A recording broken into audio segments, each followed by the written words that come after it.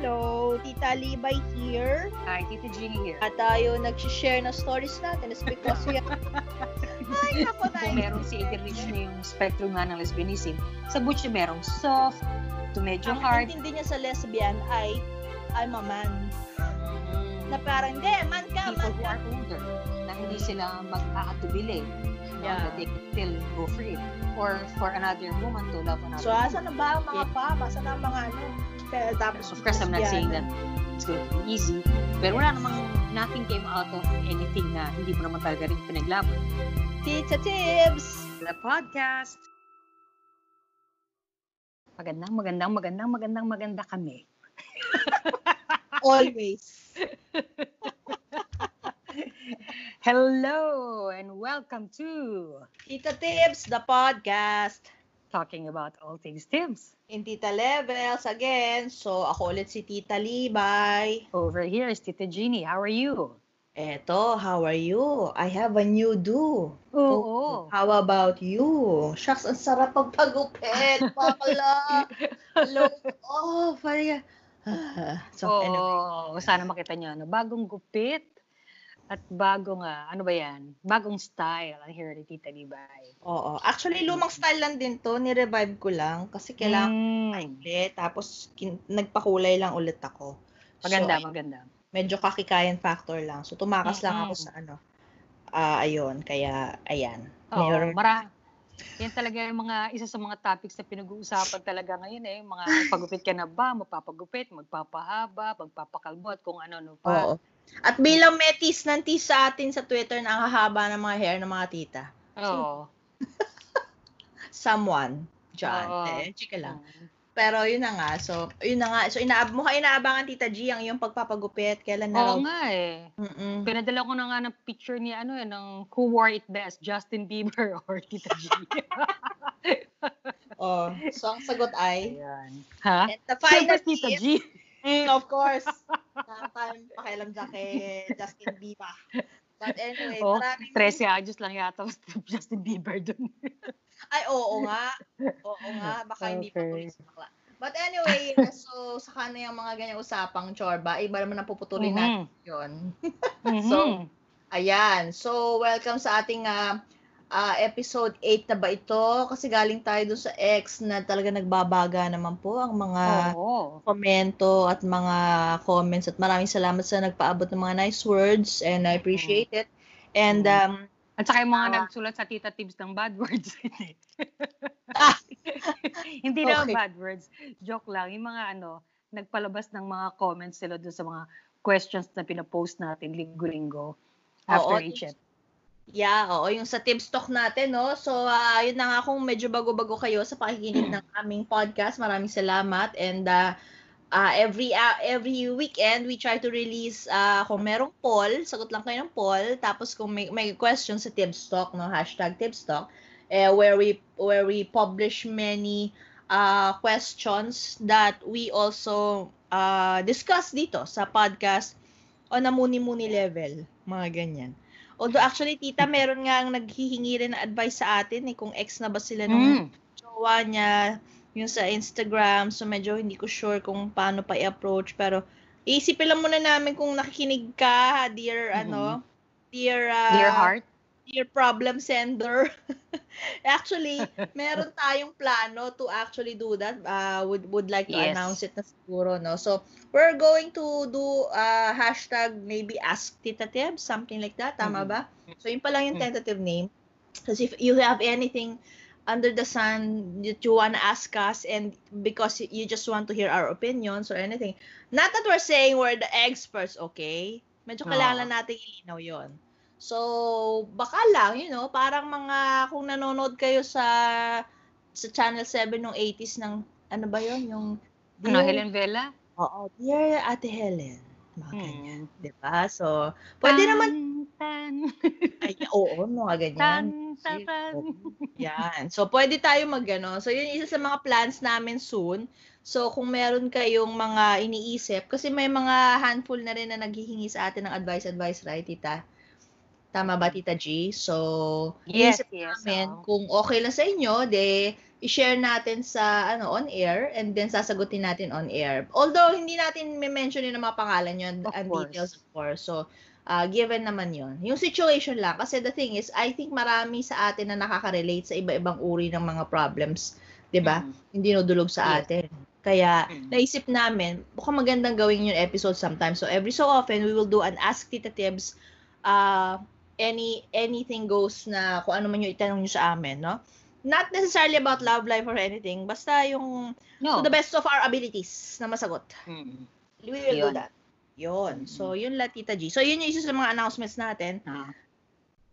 Pero In the ang peg natin, Tita Mhm. Tibbs, hindi Tita Helen, hindi Ate Helen. Wait naman, ano ba pinagkaiba pag si Tita Helen? Tita Helen, seryoso? Sino ba yung mga nagbibigay ng advice? Diba si Ate Charo? Ate Charo ba? Si Charo Santos? Oo. Dear Ate Maalala Charo. mo kaya? Mm-mm. Ate Charo, di ba? Ate Charo, Pero, yes. pero ano ba yun? Advice ba yung kanya? Hindi. Parang nagbibigay din siya ng advice toward the end. Okay. Nag-advise talaga dati sa radio, di ba? Si Tia Deli. Yun, oo. Yun. Oo, oh my God. Na-meet ko si Tia Deli, grabe. Ang galing nun. Pero alam mo, I remember kasi syempre pag bata ka, wala kang choice, di ba? Yung mga matatanda, nakikinig dyan. Oo. When I think about it, she was pretty progressive for her time. Kasi I remember, meron siyang ina-advise dati na other people who might have advised na parang gusto maghiwalay, hindi magkasundo. Siya nag-advise siya na maghiwalay kayo. Oo, di ba? Win, bakit hindi? Hindi yung mga why don't you give it a try? Pagdasal niyo si Charban. Not like that. Oo, tama. I think she was pretty ahead of her time. So, that made her a very interesting, advice giver for her time. Oo, legendary yon si Tia Deli. Oo. So, yun. So, pwede tayo maging ganon. Progressive Tia Deli na tita. Oo. Napasaway. Naalala ko tuloy yung parang grand uncle ko before. Crush na crush niya si Tia Deli. Napapamura pa siya ng napakaganda doon na babae. Ano daw siya, kinamayan. Buong araw daw, mabango yung kamay niya. Panalo. Siya na. Oo. Anyway, sige. Tatibay, before we proceed with our kakaibang episode, no? Itong topic na to siguro hindi nyo naisip na mapapabilang sa listahan ng mga episodes. But, as it turned out, it really turned out to be a very interesting topic, no? Yes. Kung akala lang nyo na hindi, magugulat kayo. Grabe. Pero mag-hello muna tayo. Let's say to one of our writers, sumulat sa atin sa email, no? Si Lot. She's a new listener. Tapos sabi niya, she's catching up on past episodes and enjoying it. Tapos nag-suggest siya kung pwede daw nating gawing topic ang migration at saka religion and spirituality. So, sabi ko nga sa kanya na actually naka-queue yung mga topics na yan sa atin. At saka nag-sports and marriage tayo before. Kung gusto niyang madinig yun, no? That was about migration and finding love abroad, etc. Oo. Kasi I think hindi ito si Lot na guest natin, no? Pero hindi, iba to. Oo. Ito, taga-Canada rin yata siya, or basta North America. Oo, so sinagot ko yung suggestions. Ayun nga yung email niya. Lot, we have an episode 7.1 on sports and marriage. I think part 2, point 2 and point 3 doon, hagip yung mga din yun, parang life in migration, yung paano nga sila nag-migrate sa Boys Canada, ganyan. So that kind of like hit a little bit of that. But of course, we would like to hear more about different kinds of experiences of migration. And naka-table ito. Si religion and spirituality actually nakapila na yan eh. Nag-aabang lang kami ng timing sa mga guests kasi nga gusto namin may mga guests sa mga ganitong klaseng topics. So abangan nyo lang. Meron to, promise. Actually, season 1 pa lang, hinihingi na to eh. Nakapila na nga rin to nung season 1 eh, di ba? Hindi lang talaga nag-lockdown, ang gadala na lineup natin, nawasak din. But anyway, so yun lang. Yeah, thank you very much. Din yan. Dadating din yan sa tamang panahon. Okay. Manalig. Charot. Have faith. Have faith. Okay. Tapos meron din tayong isang writer. Sabihin ko lang si C. Okay? C. Yeah. Okay. Si C. Okay. So, C. Biyo Cebu. B pala yun. Yung letter. C. Okay. Sabi niya, actually, she has written to us many times. Tapos, she enjoys the topics. Tapos, she always gives her insights. Tapos, nag-contribute siya dun sa playlist para sa mga exes. Dun sa topic natin ng exes. Meron siyang baka daw magandang i-add yun. So, kinontribute niya. Sige, lahat ng ikakalap natin yan sa Spotify playlist natin. Natagpuan nyo na ba? Meron lang akong kinalikot doon, but anyway, tingnan nyo na lang. So I just want to say thank you to her for always, giving us feedback and sharing her thoughts on email. Check. Okay. Tapos si DM Breeds, hello, kumusta ka dyan? Hello. Oo. Alam mo, ito, regular sumulat rin to kaya ganda. We just want to thank her for her insights and we hope to catch up with you soon. Okay, yan.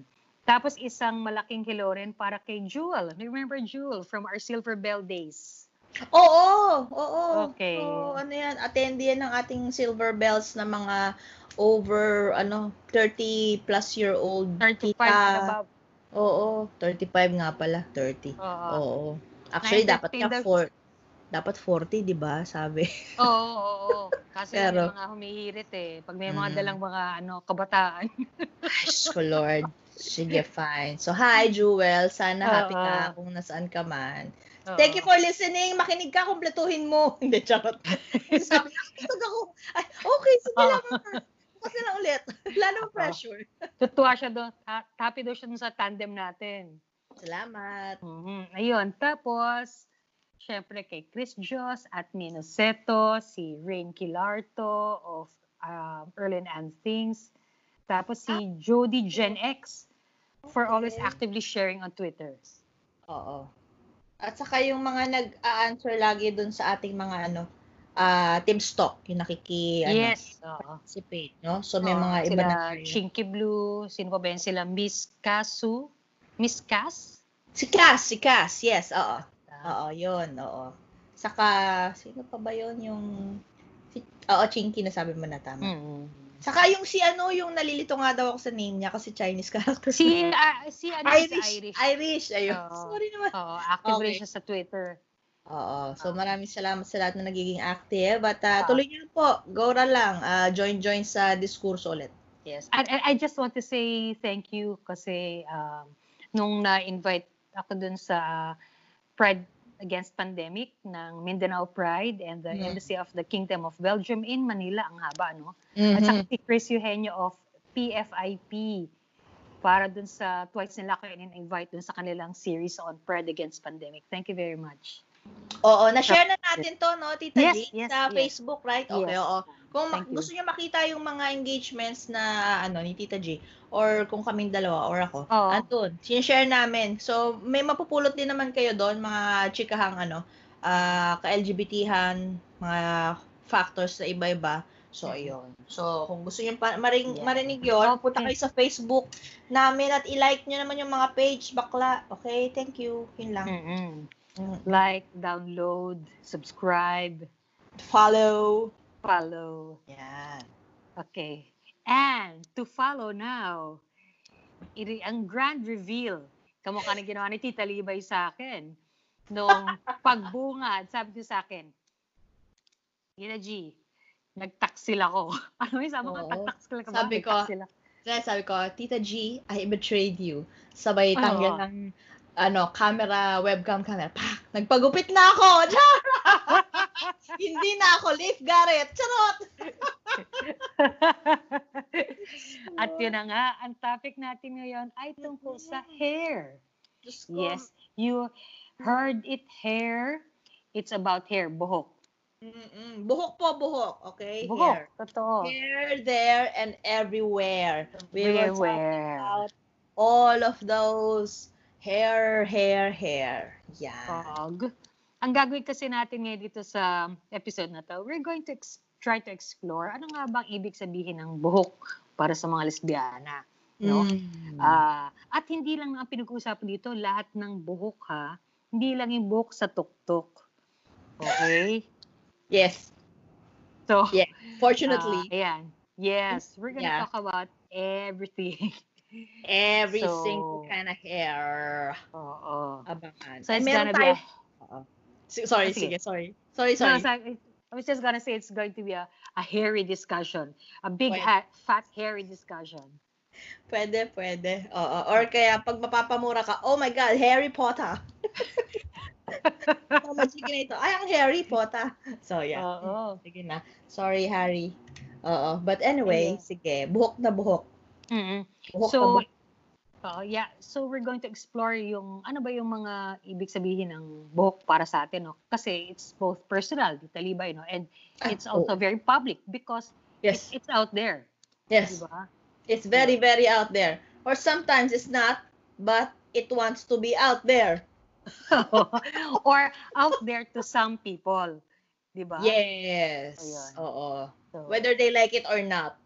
Sometimes not, diba? So, mamaya, malaman namang diskurso yan, yung mga pinagsasabi namin ni Tita G. Oo. Kasi, kung tutusin, parang, yung iba sabihin na, parang bakit naman yun na naisip yung topic, you know? Hair is hair. It grows on your head. Alam natin, meron yung purpose, diba? Yes. Parang, it helps regulate your temperature. It's protection. Parang it traps sweat, oil, whatever, kung ano man, dust, di ba? Kaya may buhok ka sa tenga, may buhok ka sa ilong, ganyan.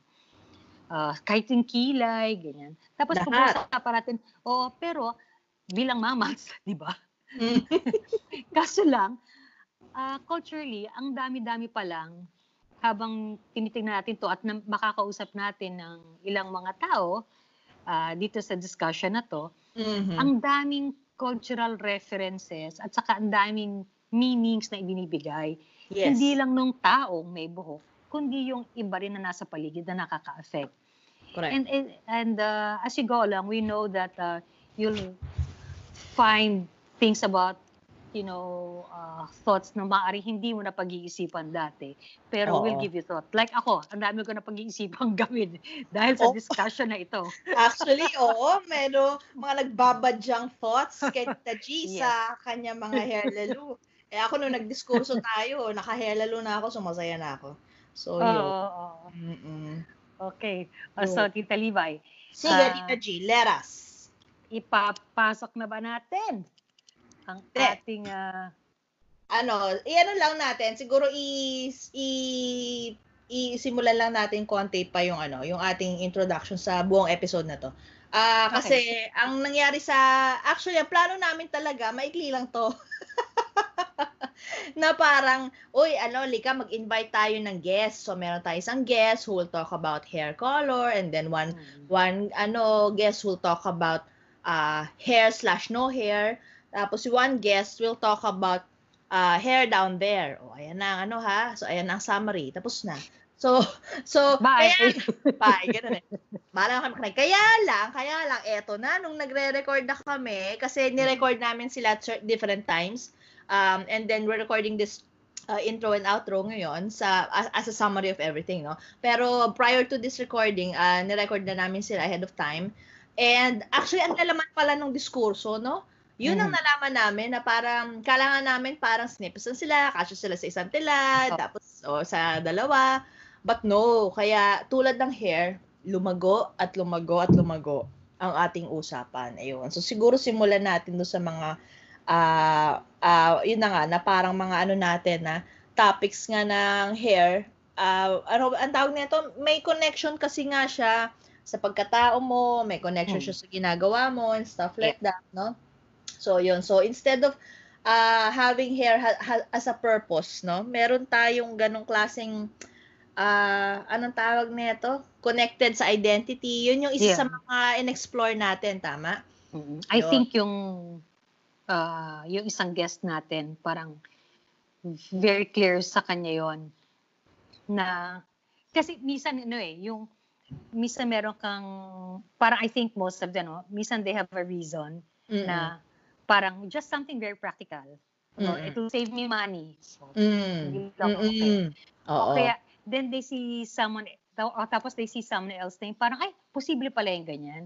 Or you just want to change it because you want to parang have something that's yours. And yung book kasi, mas madali mong iba-ibahin yan di ba? Depende sa mo. And that's something na parang while they make decisions about their hair, yung pagkakaroon din nila kung anong klaseng book sila meron. Meron din silang natututunan from their interaction with other people. Yes. Na, ganito pala yung pakahulugan nila sa buhok ko. Tapos minsan, ikaw, na-affect na rin yun. Not necessarily in a bad way. Yes. Pero, nagkakaroon ka rin ng insights into what you have done. Into about yourself. Yes. And these things that you do. So, kaya ang niya, nakatuwa siya. Yun. At para simulan itong ating diskurso, so isasama natin sa tilad na ito yung una nating interview, okay? So ipa-playback lang. So ito yung ipa-playback natin. Okay, so mukha nang napag-usapan natin earlier, no? Meron tayong i-introduce na first guest natin ngayong araw na to. She is a filmmaker, educator, and an LGBT advocate. She co-founded CLP Videos, for which she has directed, written, and produced videos for corporate, government, and non-government clients. Her films, Dead Race 2013, What I Would Have Told My Daughter If I Knew What to Say Back Then, 2017, Stay 2017, and Hapag 2017 also, have been showcased at prestigious local and international film festivals. She is a returning fellow of the Salzburg Global LGBT Forum from 2016 to 2019 and the International Queer and Migrant Academy, Amsterdam 2019. The Ricky Lee Scriptwriting Workshop in 2018 and TBA Studio Writers Room. She was awarded the Art That Matters for Film Award for Amnesty International Philippines in 2018. So let us welcome our guest for this segment, Cha Roque. Hello, Cha. Hey! Hi! Kamusta? Okay naman. Okay ba? Marami bang shoot? Si Cha, nakasama ko yan sa ilang shoots pag may racket kaming mga filming, ayan, sila ang tinatap. Kamusta naman ang racket ngayon pala? Kamusta? Nung mga first few months of the lockdown, wala talaga. Although, nung nag-lockdown kasi meron pa akong tinatapos na project. So, meron pa rin that time. Pero yung shoots as in canceled. Tapos, ayun, there are still a couple of video projects. Tapos recently din, nag-shoot kami for the first time. Well, ako, for the first time. Okay. Ang weird. Weird. Ang weird. Hirap. Na nasa shoot pero naka-face mask, tapos may social distancing, yung mga gano'n. I can't imagine. Yun nga, di ba? Paano yun? So, nakasilip ka sa cam, tapos magdidirect ka, tapos naka-face mask kayong lahat. Siyempre, yung mga nasa on-cam lang, walang face mask, no? So, madali lang yun sa akin kasi nandun ako sa may monitor. Pero yung AD, tsaka yung mga nandun mismo sa set, di ba? Parang laging conscious. Tapos may bantay. May bantay. Yeah, may parang safety officer na required for every. Yeah. Okay. I think that's good. Good. That's good to know. Kukuha yung production niya talaga ng ganon. So, okay, interesting. Okay. Sige, mamaya i-PR natin yung group ni Cha for anyone who might need. No? I mean, nandito na tayo, bakit hindi, no? Sige. So, Tita G, pero aside from her accolades and ang actually nagiging striking sa atin kasi kapag when we look at Cha, and that's why we're here, is because yung kanyang crowning glory, no? So, kaya gusto ko pag nag-shoot kami, nakikita ko agad kung nasan siya. Ganon. Yung red yung hair. Okay, tara, ayun. Kapag may mga yung mga Spanish Film Festival, French Film Festival, nakikita ko rin doon si Cha, no? Madali rin kasi siya ma-identify ka agad in a crowd. So, nabanggit naman natin nga na ang topic natin for today is, hair. So, unang tanong, Kailan ka ba nag-start magkulay ng buhok mo, Cha? Siguro yung pinaka-una was 2009. So, matagal ko na gusto magkulay, pero bawal sa school ko ng college. So, right. So, ilang taon ka na, no? Nung nag-start ka, yung talagang game, go na, ganyan. ano ba? 21, 22, mga ganon. Okay. So, early. Or 20, mga ganon. Mga early 20s. Marami na ba nagpapakulay nun? Parang konti pa lang. As in, hindi pa siya katulad ngayon. Konti pa lang yung may kulay yung hair. Tapos konti pa lang din yung shops where you can buy yung mga bright and striking hair colors na unusual that time. When you said unusual, ano ba ang usual? Alam ko kasi yung parang, kasi pag namumuti na yung buhok, syempre nagpapaitin yun, di ba? Brown, mga usual, di ba? Brown, black, tapos meron touch of red, pero hindi masyadong bright. So, yun lang. Accent lang. Oo, tapos, sige. That time, nung nag-start ako magkulay, hindi pa rin buong hair. As in, hindi buong ulo. As in, okay. Highlights lang, or parang, streaks. Isa dun sa first is like, yung lahat ng ilalim, pag naka-half pony ako, lahat ng ilalim pink, pero yung ibabaw, black, ganon. Okay. Kasi, parang after school, nagkaroon ako ng freedom to color my hair for a little bit. Pero syempre, nag-work ako nun. Okay. So, medyo limited pa rin. Yung natatago pa rin, ganyan. Pero nung may sarili na akong production house, go na. Go na kay dyan. Okay. Gora bells na. Yeah. Pays to be the boss. Oo. Ano yung mga color choices mo na naging, like journey over the years? Was it always just pink or may striking orange or red pala? Sorry, yun. Nag-blue ako, highlights na blue. Kasi dito lang sa harap. Tapos, green, nag-green din ako. Tapos, pero parang yung pink yung nagustuhan ko talaga. Parang, yun parang pag naka-half pony, so itong buong ilalim, pink siya, ganyan. Ayun, tapos parang naisip ko, go ko na. Okay. Pwede naman. Maiksi pa yung hair ko that time, so madali lang siya kulayan ng pink lahat. So, yun. Meron bang parang reason kung bakit ito yung color choices? Siguro, kaya pink/red kasi yung ginagamit kong pen name before pa ever since was cherry red. So, parang yun, branding. Pwede, bakit? Pero yun kasi, di ba, parang pag may na-meet ako for the first time, mula na nag-start ako magkulay, yun na yung alam nila na itsura ko. So, ayun nga, identifiable. So, pero which came first? Ano ba yung motivation mo for coloring your hair? Kasi parang ang intindi ko ngayon, ang sinasabi mo, kinulayan mo muna, tapos parang naging identifiable na lang sa'yo yun. Pero in the first place, bakit ba naisip mong kulayan ng kakaibang kulay, no? Ng buhok mo? Parang ayoko lang na ordinary, ganon. Parang sunod-sunod yun siguro yung mga repressed forms of expression that weren't allowed when I was in college. Yun, parang bawal tattoo sa school, bawal hair color. So, nung after na, parang, okay, eto na yun. Okay, go na. Yeah.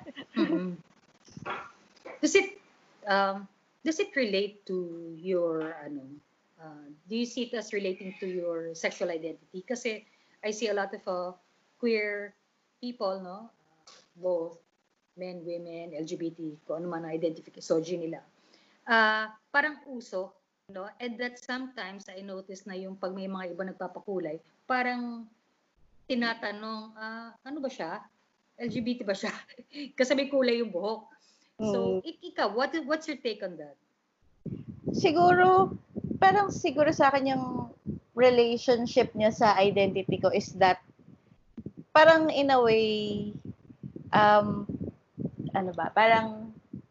kung paano ako sa hair ko and sa tattoos ko, that I'm not hiding them or I'm not afraid to be loud. Parang ganun din naman yung when it comes to my sexuality. Parang wala akong pakialam if people think negative things about me. Pero ito ako. So, papakita ko siya. Ganun. Although, parang yung dun sa usapin na parang a lot of LGBT people are coloring their hair. Siguro sa akin naman, yung difference is parang dalawa yung nagsisurround sa akin na community. Yung isa ay yung LGBTs na maraming may kulay yung hair. Tapos yung isa naman ay artist community. So, parang hindi ko siya paano ba yun? Hindi ko siya nare-relate to the LGBT community lang. Kasi kunyari, yung mga friends ko in filmmaking or yung mga kakilala kong visual artists, ganun din. So, ayun. Bakit buhok yung naisipan mong baguhin? I mean, kanina you were saying na parang you started off, diba, by coloring your hair, tapos parang naging identifying marker mo na yon. Pero hindi mo rin naman, sabi mo na nakikita na parang hindi mo ginawa yan because of how you identified, yung sexual identity mo.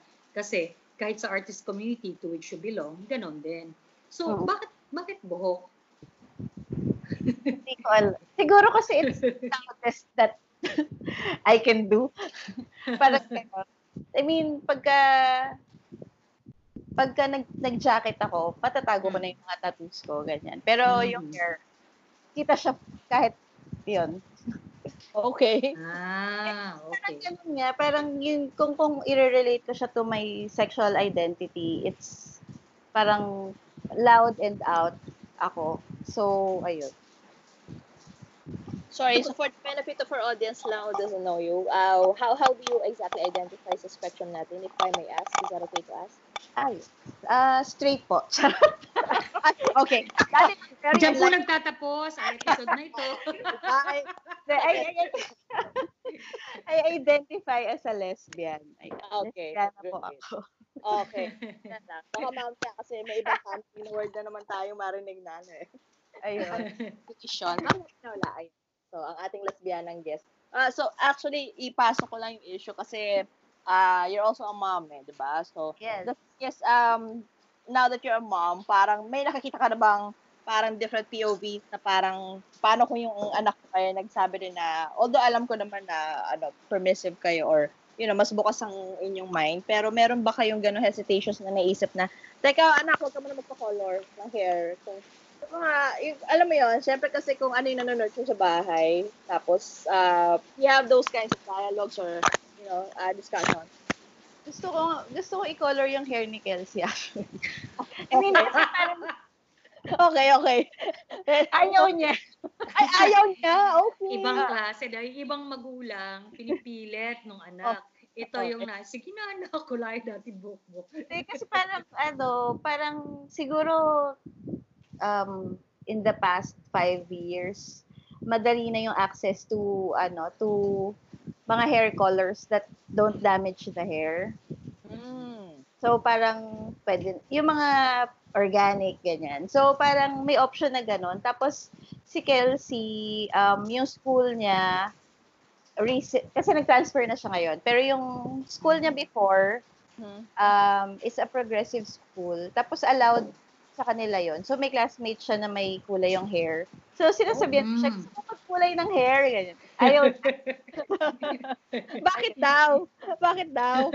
Ewan ko, ayaw niya lang. Ayaw lang niya. Oo. Give it 5 years. Give it 5 years, meron din yan. Oo. Hindi na kayo magpipilitan, sabay na kayo magpapakulay. So how was it affected other people?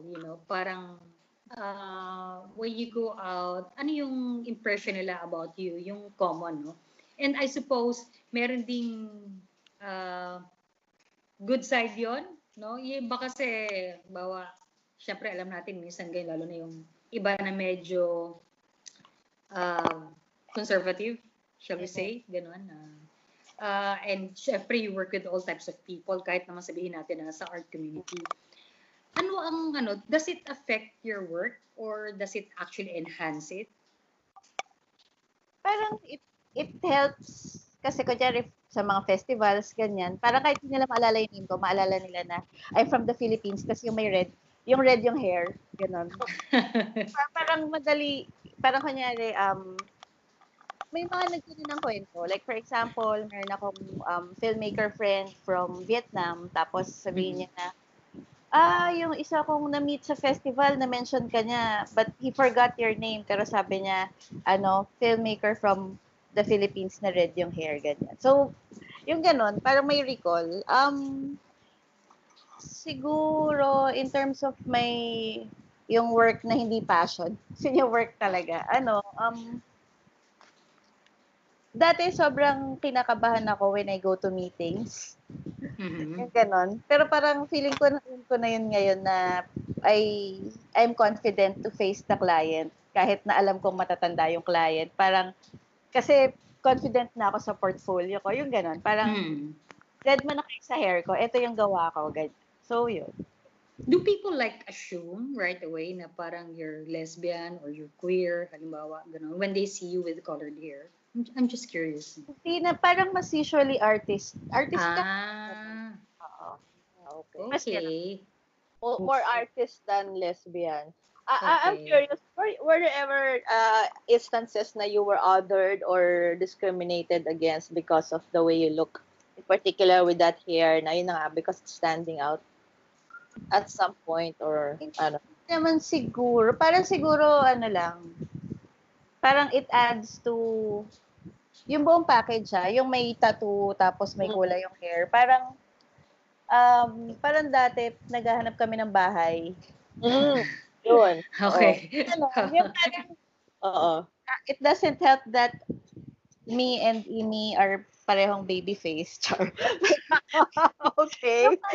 Yung parang hindi ka siniseryoso na parang parang feeling ko kasama dun sa impression nila na pag dito nag-rent yan, siguro laging may party dyan or alam mo yun, or baka hindi yan okay na tenant kasi may tattoo. Parang hindi lang hair, pero the combination of everything. So yun.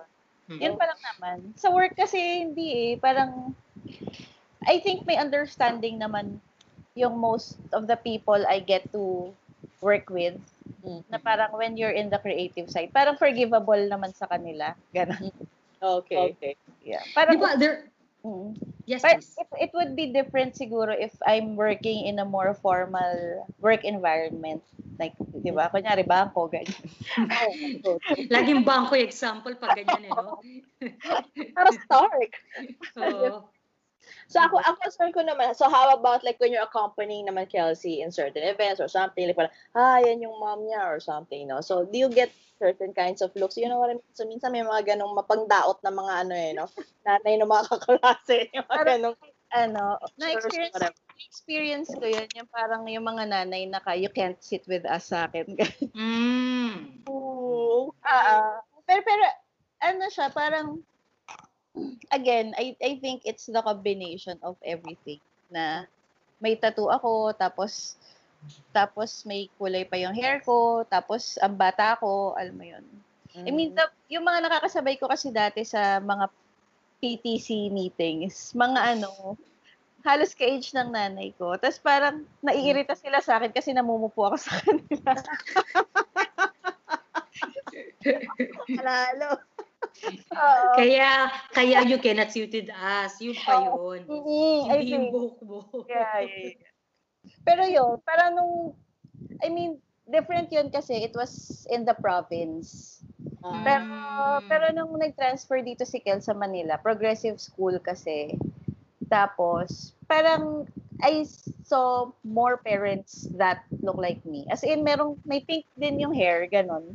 At may mga tattoo. So, parang, siguro it comes with the environment also. Kung yung context ng lugar. Ayun. Okay, interesting. Alam ko, of course, you have friends also who have colored hair. Okay. Tanong ko lang, kasi alam ka, may partner ka, di ba? Kung yung bang mga kaibigan mo na may colored hair, have you ever talked about it? Do they also feel the same way na parang, this is just my expression, my identity, pero meron bang iba na talaga pinukulayan, sa tingin mo o sa pagkakaalam mo, na pinukulayan talaga lang yung buhok nila to sort of advertise their identity?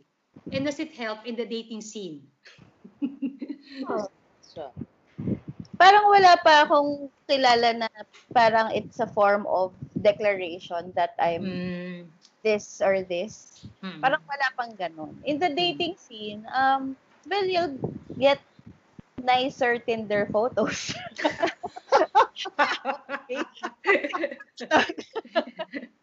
okay. Noted. Oo nga Ayan, naman. na-note nyo yan mga ka-tips, Oo. no? If you want nicer Tinder photos, magkulay ng hair. Oo. Siyempre, di ba? Mas makulay. Parang if you're casually dating, mahirap din yung very identifiable. Ay, yung red hair na tomboy. Dinate yan. Ay, oo nga. Ikaw na red hair na tomboy, so wala nang iba. Oo nga, ano. Take that back. Bahala na kayo sa mga smoke niyo, mga bakla. Oo. Mag-nakapit kayo ng lagim. So, okay. So what's next? Is there anything else that you want to do with your hair na parang may naisip ka ba even in terms of style or something a little bit more profound? Di ba kasi minsan yung mga tattoo, ano yan di ba? Parang mas iniisipan mo talaga na itong tattoo na ito, lalagay ko, ito yung ibig sabihin niya, no? For you, what's next for your hair? Also, dagdagan ko lang, because kasi nga, we're talking to titas and tita age, kasi di ba as we grow older, para baka may nag-iiba na rin ba sa mga temperament natin. Like, halimbawa, ako actually, I started coloring my hair when I was really older na. Like, lampas 30 na ako bakla. Saka lang ako naglakas loob na mag-try nito. Kasi parang dati ko talagang, ayoko, ganyan. So, pero ang saya pala, no? Yes. Kaya nagpa-chorba ako kagabi. So, pero while you're getting older, meron bang nag-iiba sa, mga temperaments, either with you or with people you know who does this to their hair and ganon, stuff like that? Siguro yung nag-iba in terms of what I do with my hair. Siguro, nung mas bata ako, mas matyaga akong gawin siya mag-isa. And I used to do it for, well, nitong year lang ako nagpakulay talaga sa ibang tao. Alam mo yun, parang, yung dati kasi parang, ang mahal, kaya ko naman yan, ganun. So, parang yun. DIY. Hindi na ako ripot sa hair. Okay. As you grow old, you get more money to spend. Charot.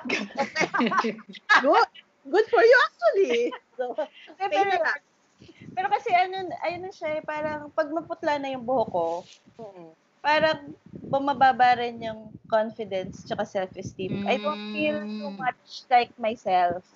Parang ganon. So, yun yung dilemma ko ngayon actually. Parang given the lockdown situation, parang magre-retouch ba ako? Pero yun nga, parang nanghihina talaga ako. Parang I feel less creative also pag maputla na. Ganon. So, yung bala ko ngayon, i-retouch ko siya by myself muna. Pero pag wala ng lockdown, papakulay ko na ulit sa'yo. Pwede. Oo. So, parang Samson pala yun, ano? Parang the biblical Samson, no? Oo. Pag nagupit, nawawala ang lakas. Ito naman pag nagpe-fade yung kulay. Sabagay, kasi kung nakikita mo palagi and you know how it actually should look like, diba? So I suppose, yeah, it could affect it. So do you see yourself, Cha? Yes. Ang bata mo pa eh. Pero as you get older, tingin mo ba, gustuhin mo pa magpatuloy na magkulay? Ano lang yan, projection lang. Of course, we won't hold it back. Cha, sabi mo nung 2020, hindi ka nang papakulay. O ba't ngayon kalbo ka na? Or something. Feeling ko, tingin mo lang. Hindi ko alam kung matyaga pa ako to color it or yun nga, baka papakulay ko sa iba. Pero siguro, kung dumating yung time that I tame down my hairstyle, there will still be, I'd still want it to have something that sets it apart from the rest. So either haircut yan or meron pink highlight pa rin ng konti, yung ganun. Kunyari pag lalo na ako, bangs na lang siya, yung ganun. Pero diba? Parang ganon. Maybe may part pa rin ng ganon. Little part. Okay. Hindi, naisip ko yan. Pinag-uusapan namin ni Amy. Parang pag lola na kami, hindi na namin kailangan mag-bleach. It's easy. Oo. So, Pinas mas talaga. madali. Ayun. Ito pala, meron pala ako, sorry. Isang tanong na lang talaga. What would you advise? Ano ba, sabi, kamukha nga ni Libay, sabi niya medyo late na siya nagkalakas sa loob na magpakulay. Oo, For grabe. people who are just thinking about coloring their hair, what would you tell them? What can they expect? What should they prepare for? Or advice. Yeah. Siguro, especially if your hair color na tina-target nyo includes bleaching. Tapos gagawin nyo siya on your own. Okay. Or kahit hindi mo gawin on your own kahit sa salon, parang I think you should research on the brand and how harmful it is to the hair, ganon. May marami ng choices ngayon that are more hair friendly, pero syempre mas mahal siya. Pero ayun, parang siguro yun yung hindi ko tiningnan kasi very rock and roll lang ako dati Parang deadma. Tapos feeling ko yung kulot niya dahil yung frizz tsaka kulot niya, for me it adds to the image. So okay na. Pero may friends kasi ako na conscious talaga sila na, oh my God, dry na yung buhok ko, ganyan-ganyan. So yun, i-research nyo yung research about the products na gagamitin nyo. Especially yun nga. Pag may bleach, nakakatakot siya. Nakakatakot. Ano yung naman ng bleach? Sorry, kasi sa mga hindi nakakaalam. Sorry. Yung parang puputiin lang niya or something, or siyempre naiintindihan yung bleach Pag gusto mo ng color na bright or malayo sa usual na dark, na black or brown. Oo. Kunyari, pink, blue, ganun. Kailangan mo muna siyang i-bleach. So, pag bleach mo yung hair mo, maninilaw siya. Maninilaw. Okay. Medyo pale yellow. Tapos, pag, yung iba kasi para ma-achieve yung hair color, mga twice i-bleach. Okay. Twice magkasunod para ma-achieve yung color. So, damaging siya sa hair. At, ayun, oo. Naisip ko lang, siguro, of course, ikaw nakakalam to, so sabihin mo kung tama yung naisip ko. Naisip ko lang, parang ba medyo tita tips ka na, mga 40 plus ka na something, tapos naisip mo magpakulay ng buhok ng shocking, no? Siguro maganda wag ka munang magpapakulay ng buhok kapag medyo iba yung mind frame mo na parang, ayoko na sa mundo, magpapagreen ako ng buhok. Wala akong pakialam sa kala, tapos biglang nagpa-green ka. Tapos makita mo sa salamin, green yung buhok mo. Siguro, pag magpapakulay ka, kailangan parang napag-isipan naman, hindi ka nagagalit o wala kang, alam mo yun, something going on in your head para alam mo na yung kulay na papagawa mo happy. Kasi, I'm just imagining it, no? Parang, halimbawa, biglang maisip ko na, magpapa-neon green ako na buhok. Tapos, in your head, it's one picture. Pero when you look in the mirror, di ba? Makita mo na neon green yung buhok mo. Baka iba yung maging, effect. Yes, oo. Oo, yun. So, don't be impulsive about it. Siguro, another advice, kasi feeling ko, I'm lucky to be working in an industry where colored hair is accepted. Pero yun, parang siguro aside from yung health ng hair, take in consideration nyo rin, pwede ba to sa school or sa work ko? Yeah. Diba? So yun. Okay, so I think that's good advice. Oo. Yeah. So, mukhang na-inspire na si Tita Jing bleach. Mamaya, yung Justin Bieber covered cap hair na yan. Pag tinanggal natin niya, platinum blonde na yan, bala. Oo, dito, mohawk pala yan, naka-faux hawk. Abangan natin. Okay. Oo. Sige. Yeah, so I guess we're good. So maraming salamat siya for being here and sharing your thoughts sa ating mga tita tips. Any would you like to promote something or to just advertise your business? So go, kahit na lang para sa mga listeners natin. Sige, my recent LGBTQ films are all can be streamed online for free. So you can visit vimeo.com/cherryredfilms. Okay. Tapos if you need videos for your companies, ganyan or whatever, you can contact me. We make videos. Ayun. Saan kayo pwede ma-contact? Kahit doon na lang din or through my website, may doon, cherryredfilms.com. Okay, great. We got that. Thank All right. Thank you Sige. very much. Thank Cha. you. Salamat. Maraming Stay safe. salamat.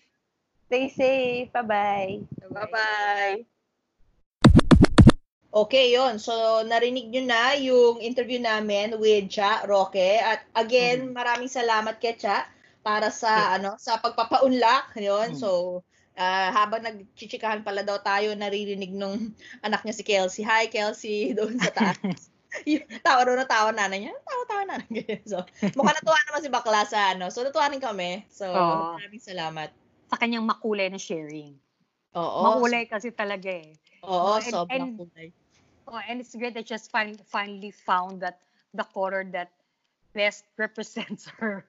Correct. Diba? From the name, finally to the color, at yun na nga. Yun ang kanyang trademark. So, ayun. We'll be discussing this a little bit more dun sa ending natin, Tita Libay, no? Yung mga sinabi ni Cha. Yeah. So, i-reserve muna namin ang aming mga thoughts. Yes. Ganon, para mas maganda yung discussion at towards the end of the episode. Oo. Tapos, so, talon muna tayo dun sa kabila dahil doon naman, meron na naman tayong special guest. Okay? So, wait lang mga te.